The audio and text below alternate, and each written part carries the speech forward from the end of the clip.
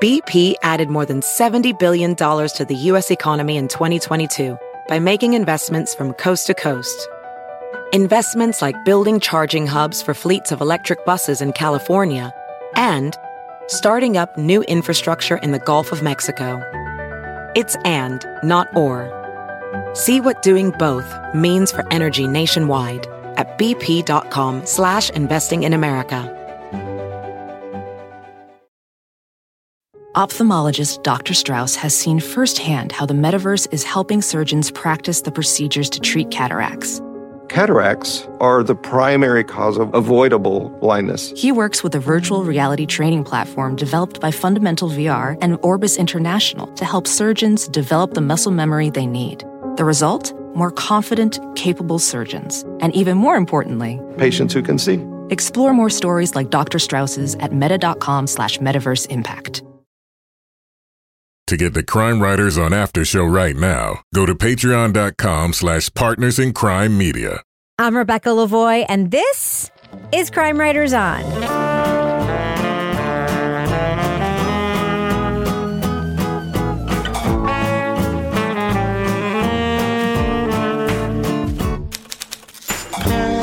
Crime Writers On is the original true crime review podcast that digs into true crime, pop culture, other podcasts. And on this episode, he made a fortune getting young women to flash the camera. But things took a turn when an armed stranger broke into his house. We'll talk about the new podcast, Infamous: Girls Gone Wild. Joining me to get that done and more is true crime author, TV journalist, and host of the These Are Their Stories podcast, my husband, my own boy gone wild, Kevin Flynn. Hello, Kevin. Does this mean I got to show you my nipples?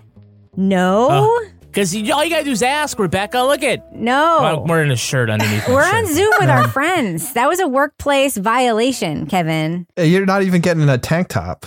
Yeah, I get nothing.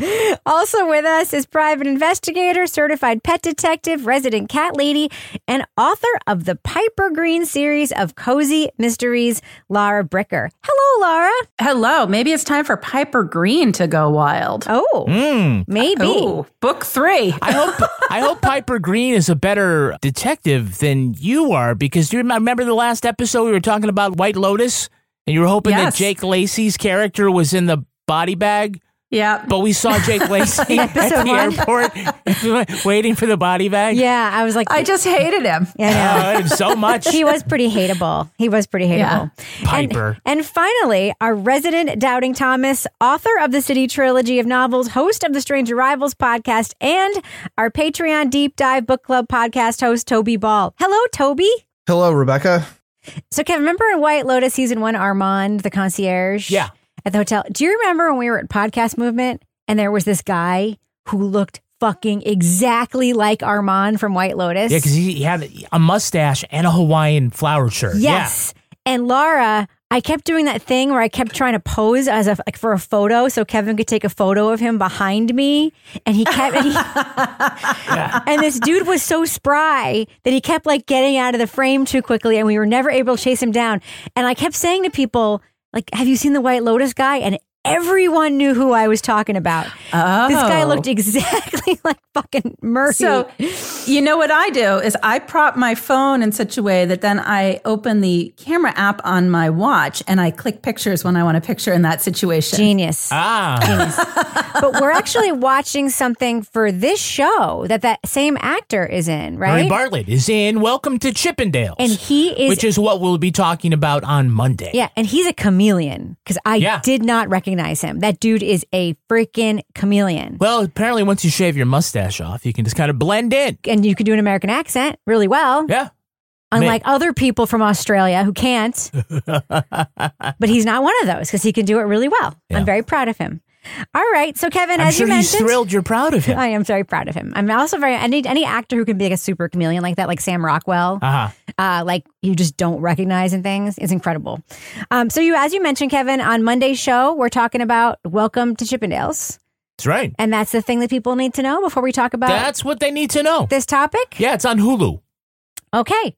Well, it's time for us to talk about the thing we're talking about. So let's get to it. Instead of Boys Gone Wild, we're going to talk about Girls Gone Wild. Well, we'll talk about that in a second, okay? All right, I'm going to drop that first clip right now. Hey, Mom, you know that Girls Gone Wild thing? He's going to give me a t-shirt that says Girls Gone Wild if I take off my swimming suit top. Is that okay with you? I love you. Show your tits. Show your tits.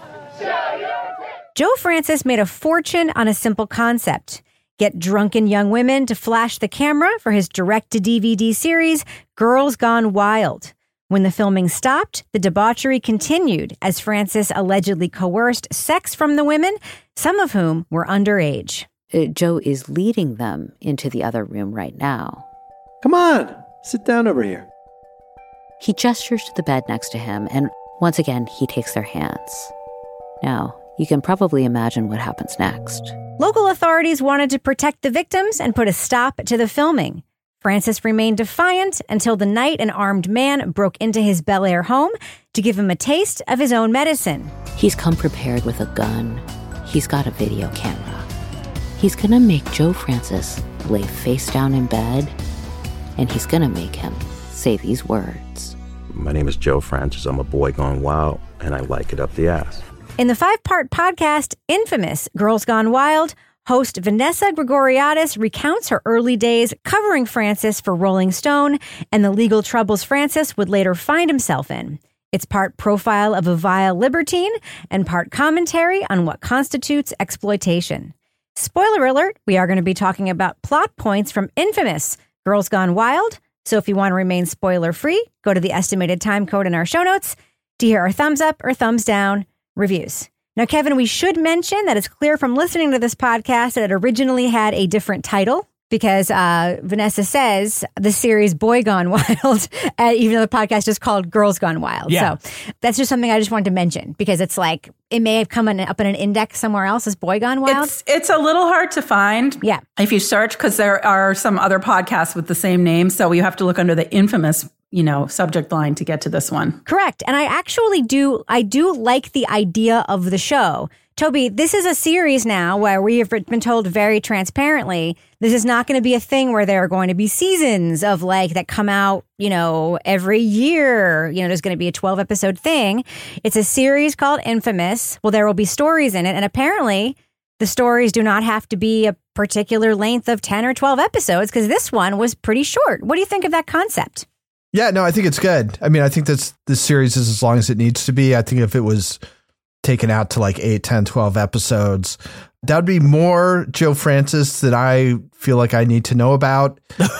So yeah, no, I think it's good. I think it's good to be flexible like that. I think there are reasons why companies generally don't do that, but I think it works in this case. So, Laura, what do you think of the opening scene of this podcast? I'm here for it after that opening scene. So I will describe. So, Girls Gone Wild is from what we're going to refer to as the raunchy era. And we get that right off the bat with the scene where somebody is breaking into Joe Francis's house, tying him up, stripping him naked, and saying he's going to stick a rabbit vibrator up his bum. So right from the beginning, we know that somebody is metering out some of their own justice on Joe Francis and putting him in the same position that these young women were put in. Riley's looking for tape recordings of Girls Gone Wild that Joe might have in his safe. Crazy enough, the smaller of the safes was open, so I don't have to fidget with it and try to come up with a combination. I open it. There's a couple of tapes in there, mini DV tapes. I'll take those with me, put those in the bag. Hearing that right off the top, I'm like, oh my gosh, is somebody going to get arrested for doing this? Did he really put it in there? What happened to this video? Who did this? I immediately just was all in on this podcast as I was listening to this opening scene. What did you think about that, Kevin? Yeah, I also love the opening scene and how it gets resolved later on. I think it's episode 3. I think one of the things by setting this up as the first thing we hear is that it lets the listener know that this story is not going to be just about boobs in courtrooms, right? There are other interesting things that are going on with this story. You're like, oh, this isn't what I thought the story was going to be. And, the thing about this extortion tape that he's trying to make, the significant thing isn't, the homophobic vibrator aspect, although that is important. It's the complete humiliation that Joe faces. This is the thing that he wants to do. It's all about his lack of informed consent and his helplessness. It's a great comeuppance for Joe Francis. But unfortunately, he doesn't learn the lesson. I have a question. Do we ever really find out what was really behind this incident? Because it sounds like, did Riley Perez really work alone on this? Because it sounds sort of like someone sent him, right? Someone say, didn't someone send him for the videos? Yes. For a video of somebody, yeah. Yeah, but that's not really fully, like, is that a mystery that's still kind of unresolved? It's interesting to me. Don't you also want to know what the fuck Joe Francis did to Muhammad? That he so strongly believes that Muhammad was the one who sent him? It's like, what did you do to Muhammad? Why do you so strongly believe that Muhammad is the one who sent you? I'm like, why do you think that? That's a podcast that I maybe one addendum I want to hear about. So Toby, you sent me a note that you said what you like about the podcast is that you think it has a quirky vision behind it. What do you mean by that? Well, I was listening to this. You know, sometimes you hear about like movie directors who have to like direct a blockbuster so they can then finance like their passion project, which is usually like a smaller, quirkier thing. And this kind of feels like one of those kind of passion projects. I don't know. I mean, I was just listening to it. It's not set up in a normal way that I guess I've come to be used to hearing podcasts. I mean, it essentially like there's two pretty short episodes in the middle that deal with this whole thing with Riley Perez breaking into Joe Francis' house and all this stuff. And then it's kind of bookended by who Joe Francis is and kind of like what happened to him and where he is now. It's sort of this little jumble of things, like a lot of contextualizing this one little event that happens. But I thought the whole thing was interesting. Like when you asked about, you know, what do you think about having it be 5 episodes? It's like, yeah, 5 episodes is perfect. One of the episodes I think is like 20 minutes long. Yep. So it's just measured, right? I mean, I think she's figured out how long you can have these things and have it be interesting. And then at the point at which it's going to cease to be interesting, it just ends, right? So I thought that was good. And Joe Francis, for all his sort of like ubiquity after 1 o'clock in the morning on cable television, 20 years ago, he's not really that interesting a dude. He's just a guy who had this shitty, stupid idea and was able to sell a bunch of videotapes to horny guys who are watching cable in the middle of the night. But he's a prick, right? Yeah. I mean, he made his money off of exploiting drunk young women. I mean, I think part of the attraction of those videotapes for some people was the fact that these girls are humiliated. They're going to wake up with major, major regrets. And he's like, well, if they asked me to take them off to not like put the videos out, I wouldn't have done it. It's like, well, who the fuck's going to do that? The whole thing is really super seamy. So anyway, I like the fact that it didn't have to fit into these sort of models that we already have set up. And it just seemed like it was kind of like she had a vision, she put it out there, and I think it works. I like it too. I mean, the formatics are what they are. And I wish more, the only other like podcast company that I feel that is allowed to break from regular formatics regularly is like Pineapple Street, or the people that run it, like Max Linsky will just put out something as a passion project, like he did 70 over 70. That's like an episode can be however long he wants it to be.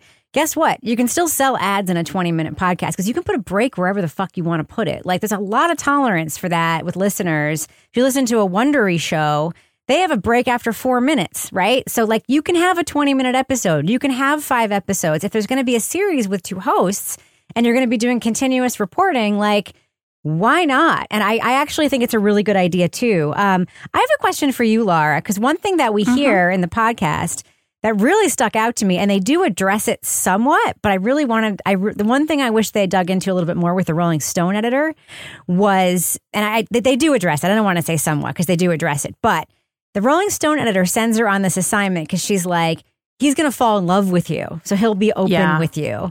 Like, you're a woman journalist. Have you ever gotten assignments just because you were a woman and it was like, you look back on that now and you were like, that's fucking fucked up? Because oh yes, early in my career, I mean, not so much now, but when I was an intern, even, and in hindsight, and I wrote about this in my paper for my internship, my final paper, I got sent to cover this little town where the police chief really loved young women, and so I went out there because he would tell me all the stories. And that was specifically why I was assigned to cover that town.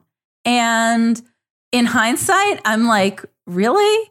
I mean, I'm somebody that's just creative about getting people to talk to me and keeping after them. And I guess whatever works. But in that case, that's a little bit icky, and I think we've come a long way since then. And that was early. I mean, this was how many years ago that she was having lunch with this editor and he was talking about the need to send her in and all of that. But it definitely is something that used to happen. And I think there are, I'm sure, situations where female journalists laid that up to get the story. Absolutely still happens. I can't say. No, I don't know if female journalists play it up, but it absolutely still happens that women journalists are assigned certain kinds of stories because they're women, or they're assigned to cover certain sources because they're women. What are you going to say, Kevin? Well, first I wanted to ask Laura if she has to wear a tight sweater while working for Chronicle of the Horse. That gets you any good the horses really like it.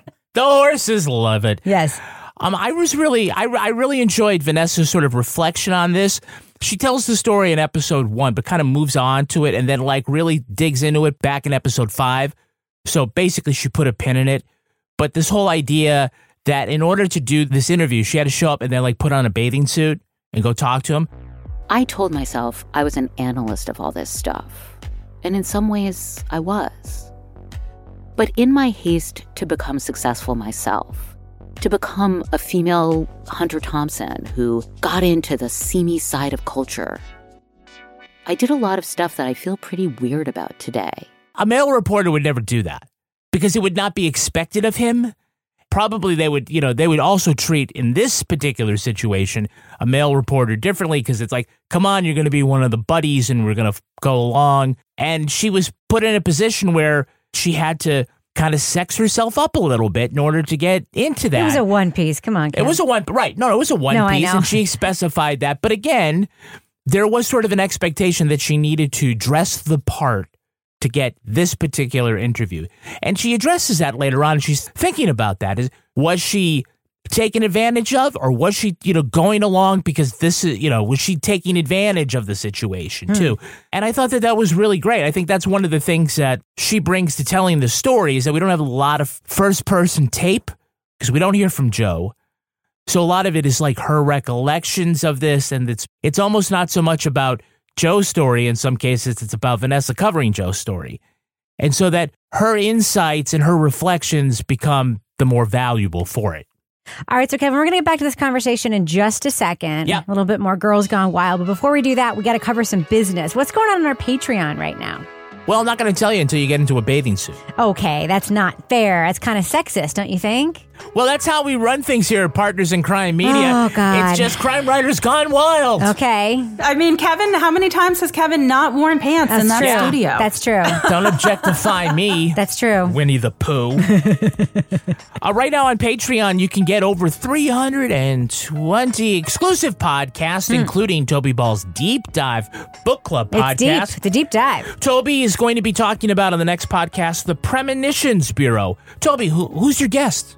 I have Deb Schutica and Shirley Laro and Julia Lowry Henderson. Okay, can I just say something about Shirley Laro that's fucking awesome? Dr. Laro.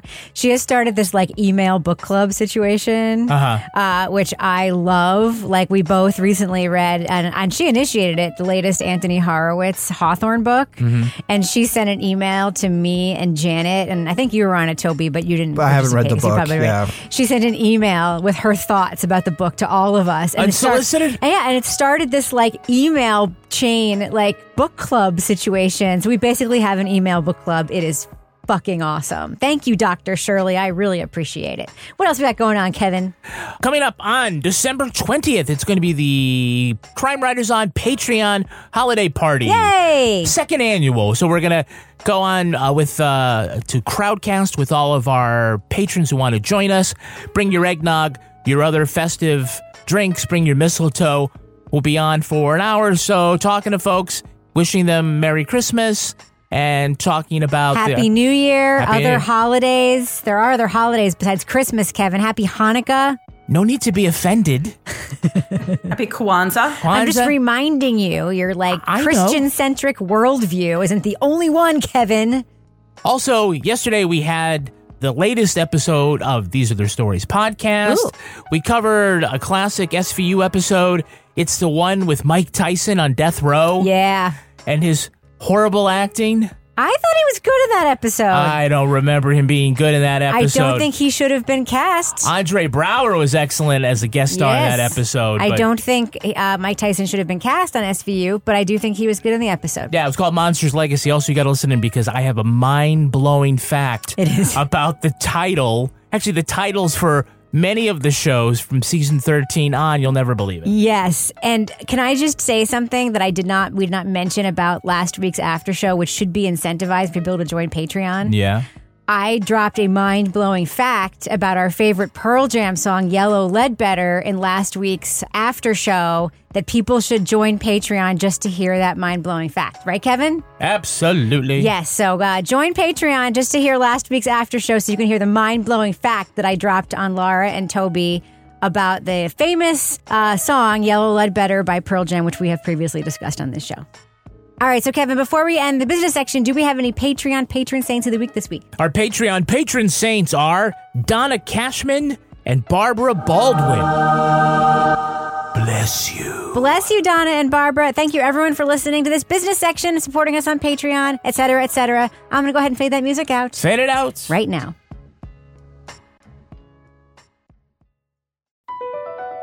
BP added more than $70 billion to the U.S. economy in 2022 by making investments from coast to coast. Investments like building charging hubs for fleets of electric buses in California and starting up new infrastructure in the Gulf of Mexico. It's and, not or. See what doing both means for energy nationwide at bp.com/investing in America. Professional welder Shayna Ford used VR training developed by ForgeFX to hone her skills as a welder. The more time that you spend practicing it, that's what separates a good welder from a great welder. VR training can help students like Shayna repeatedly practice specific skills. Virtual reality definitely helps because the more muscle memory that you have, the smoother your weld is. Explore more stories like Shayna's at meta.com/metaverseimpact. Disney Plus and Hulu are better together in the Disney Bundle with new movies and series. On Disney Plus, experience the full Taylor Swift The Eras Tour, Taylor's version, with new main show performances and acoustic collection. On Hulu, follow the fantastical evolution of Bella Baxter, played by Emma Stone in the award-winning film Poor Things. All of these and more streaming this month. Get the Disney Bundle with Disney Plus and Hulu. Terms apply. See DisneyBundle.com for details. Kevin. Yeah. Why was Girls Gone Wild so successful? One word. Behooves. Well, that's actually an interesting thing. We do talk about that in the podcast. They're talking about, well, this was before internet porn. No, there was internet porn. But not like there is now. No, not like there is now. There wasn't a... there wasn't Pornhub. There wasn't YouPorn. Until you had YouTube and the video platforms like that, you couldn't get films, but you certainly could get all sorts of other stuff. But I mean, that's sort of beside the point. There are a couple of reasons. There is this, I think, this appeal to men, how they want to be in the middle of that party, right? And the fact that they might see not glamorous mega models or supermodels, but regular women all of a sudden acting very sexy and doing things that are supposed to be forbidden. There's something very tantalizing about that. Well, she posits the idea that like he can walk up to someone and say, take off your shirt, and they will, but like the losers, but a guy can't. The losers at home who would want to watch this know that they would never be able to get that, right?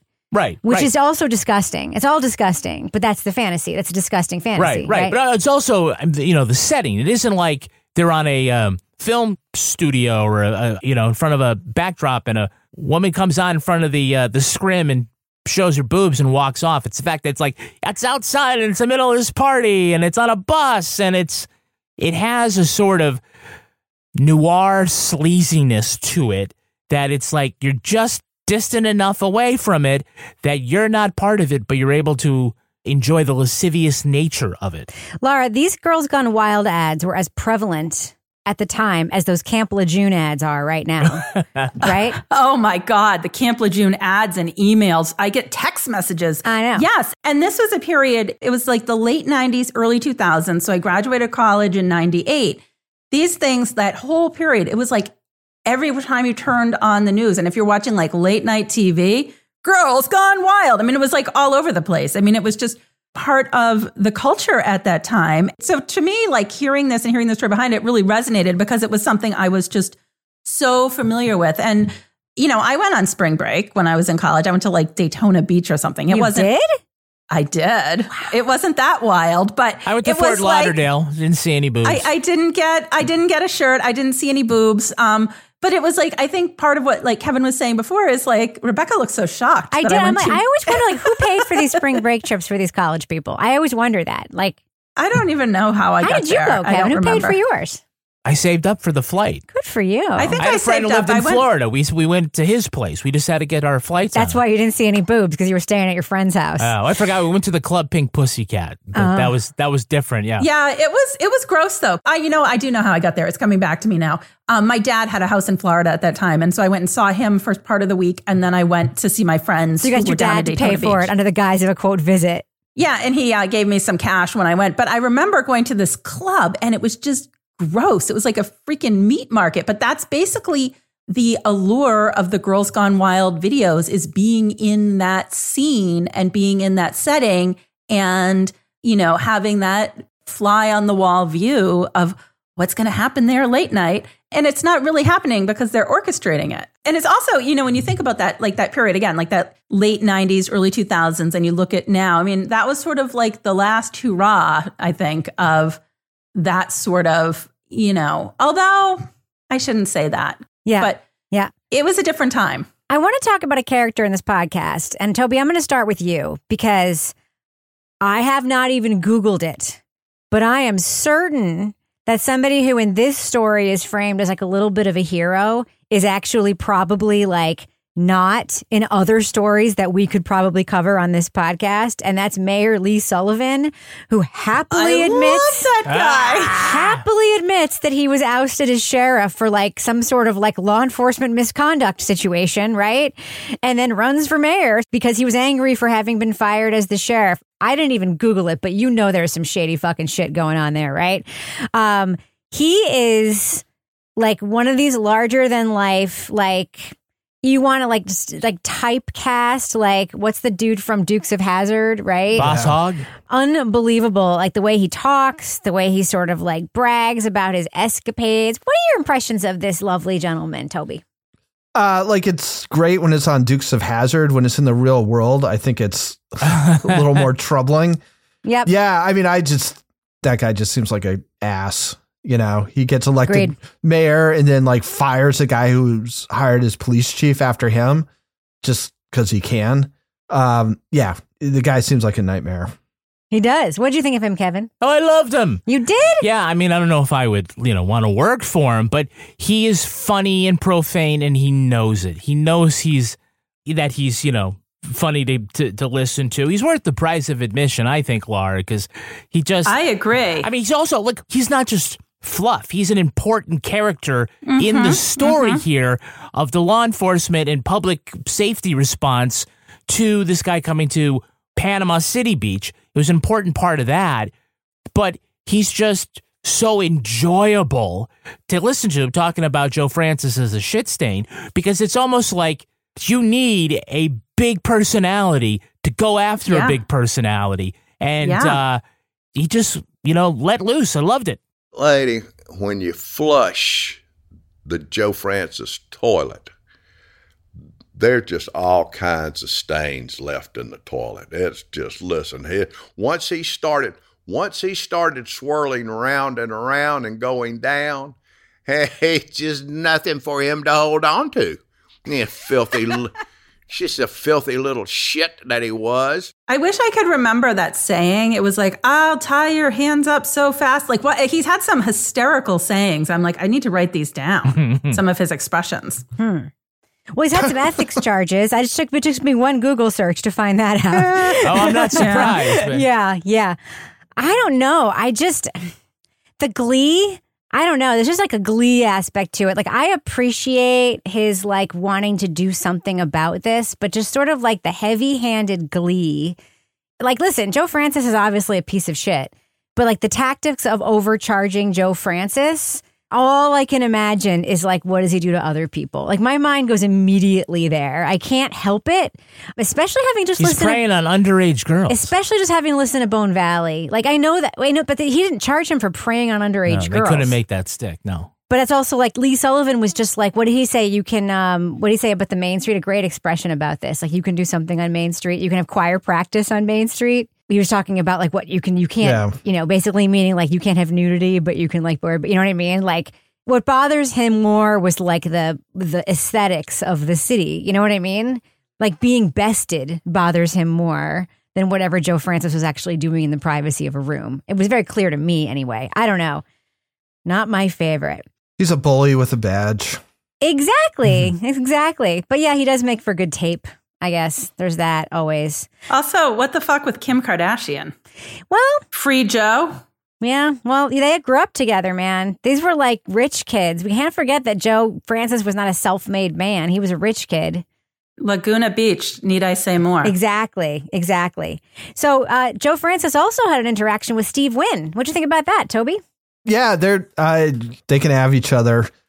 It did seem like a classic sort of big fish eats little fish story, where it's like, I have no idea what Joe Francis is thinking, like running up a big tab at one of Wynn's casinos and not paying. It's like, do you honestly think you're going to get away with that? And then he's like whining about how Steve Wynn was saying he's going to have him killed.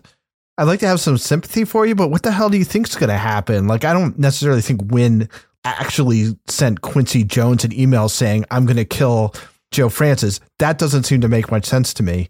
But the idea that a guy who is like one of the biggest casino owners in the world has ways of getting money from people who aren't going to pay back their gambling debts.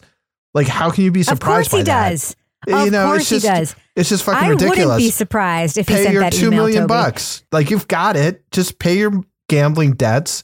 Move on with your life. Instead, you live down in Mexico. We have the Kardashians come and visit.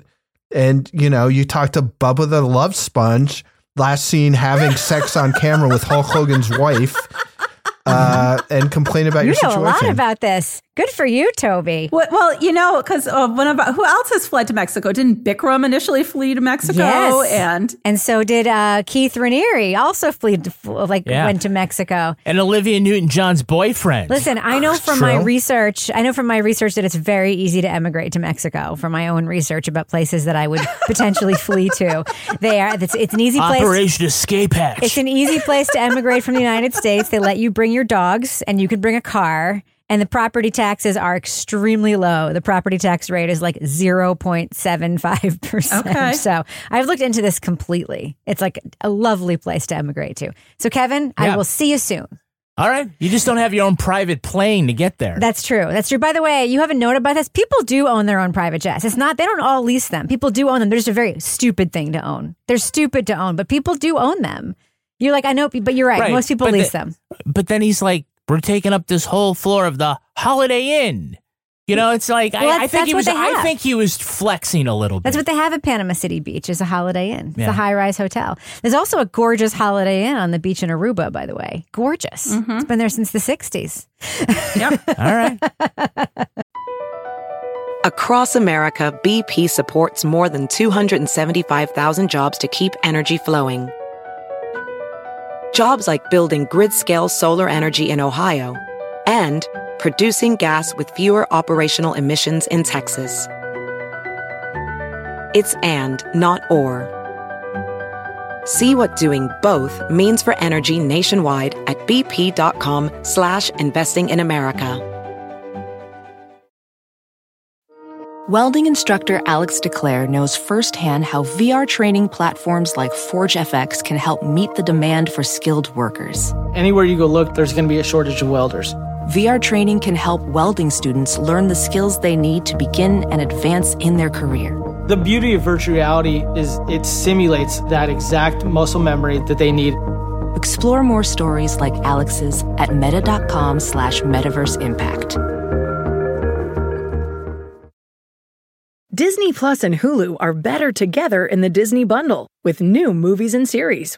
On Disney Plus, experience the full Taylor Swift The Eras Tour, Taylor's version, with new main show performances and acoustic collection. On Hulu, follow the fantastical evolution of Bella Baxter, played by Emma Stone in the award-winning film Poor Things.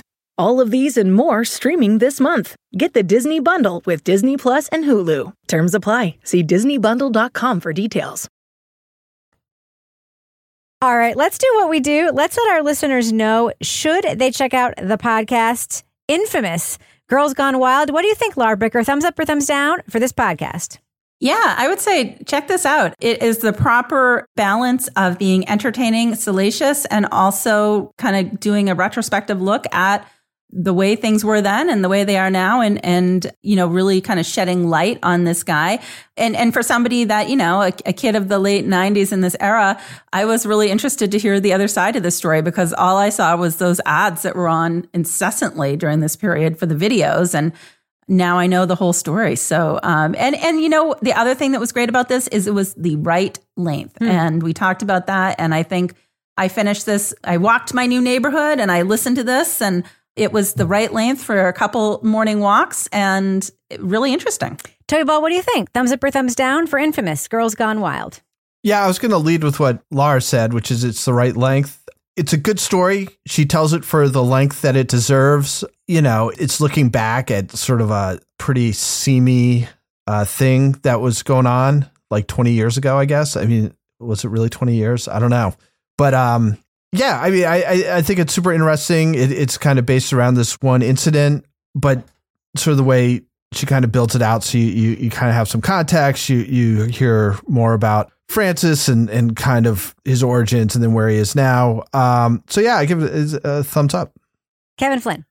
Yeah, I'm going to do a thumbs up too. This was entertaining. We didn't actually get to the talk about the use of an actor in place of Joe Francis, but we don't get the actual Joe Francis. We do get two very colorful characters in this.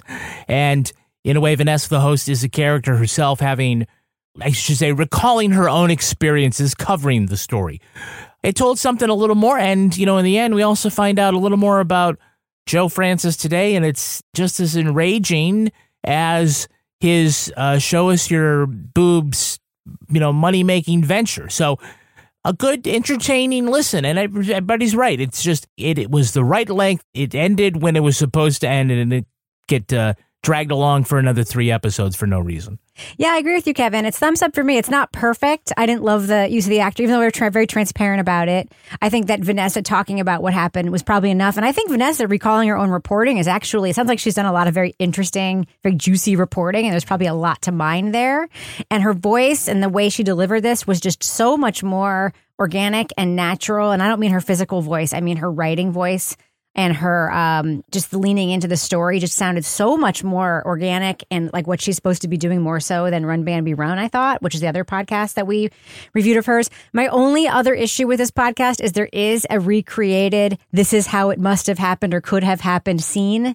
And that's just not my favorite kind of thing, when like it may have happened this way kind of thing. You know, I just don't think it's necessary. You can just sort of say, here's what the court papers said or whatever kind of thing. But other than that, I really did enjoy this listen to. And as everyone has said, it's like a nice little nugget.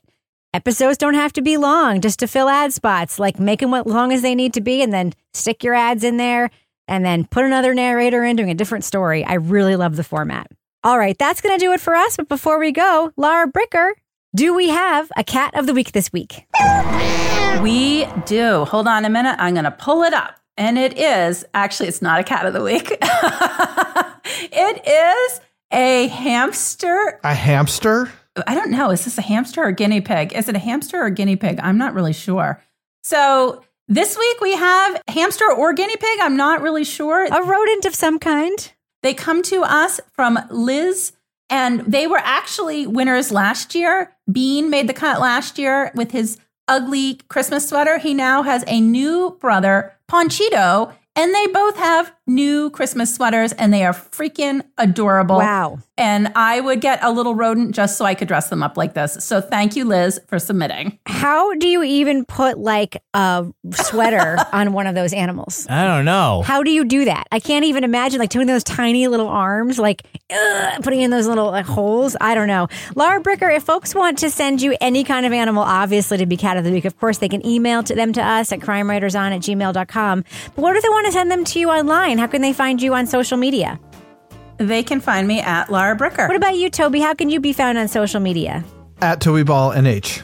What about you, Kevin Flynn? How can you be found? I can be found at Kevin P. Flynn. And if you want to find me everywhere, like Twitter or Instagram, for example, you can find me at Reb Lavoie. You can follow the show at Crime Writers On, and please join our incredible community in our official Crime Writers On Facebook group. Just go to Facebook, find our page, hit join the group. We'll let you in. Support the show at patreon.com/Partners in Crime Media. You'll get all the podcasts we make there. There's so much stuff back there. Our theme song was composed and performed by Ty Gibbons. Our line editor is the incredible Olivia Burdett. The executive producer of this program is Kevin Flynn. This show was recorded in the Yoga Loft above the Bodega in Bay St. Louis, Mississippi studio, otherwise known as Studio C, the closet in our New Hampshire basement, where Toby and Kevin will show you their nipples for a measly t-shirt. On behalf of all the crime writers, thanks so much for listening. Ew. We will catch you later. You should see the unbelievable fat squirrel that we have on our deck. It's the fattest squirrel I've ever seen. It looks. I don't like fat shaming anybody. This squirrel looks like he ate another squirrel like 5 minutes ago. Oh, I fat shame Pippin all the time. Look at how fucking fat this squirrel is, guys. Yeah, I saw those fat ass squirrels on Twitter. Is it? It's just the same one. He's so fat. I saw him, and it was like he looks like a pig. Like his body is so much bigger than his head. Oh my God, what's wrong with it? I don't know. It's like a mutant. He couldn't get to my, and he wasn't eating it at my bird feeder because he was sitting in front of my bird feeder, but he can't get to it because it's like out on a string. That squirrel has insulin resistance. That squirrel is fat. It's so cute. Okay. Saying that squirrel's so big, he needs to sleep with a CPAP.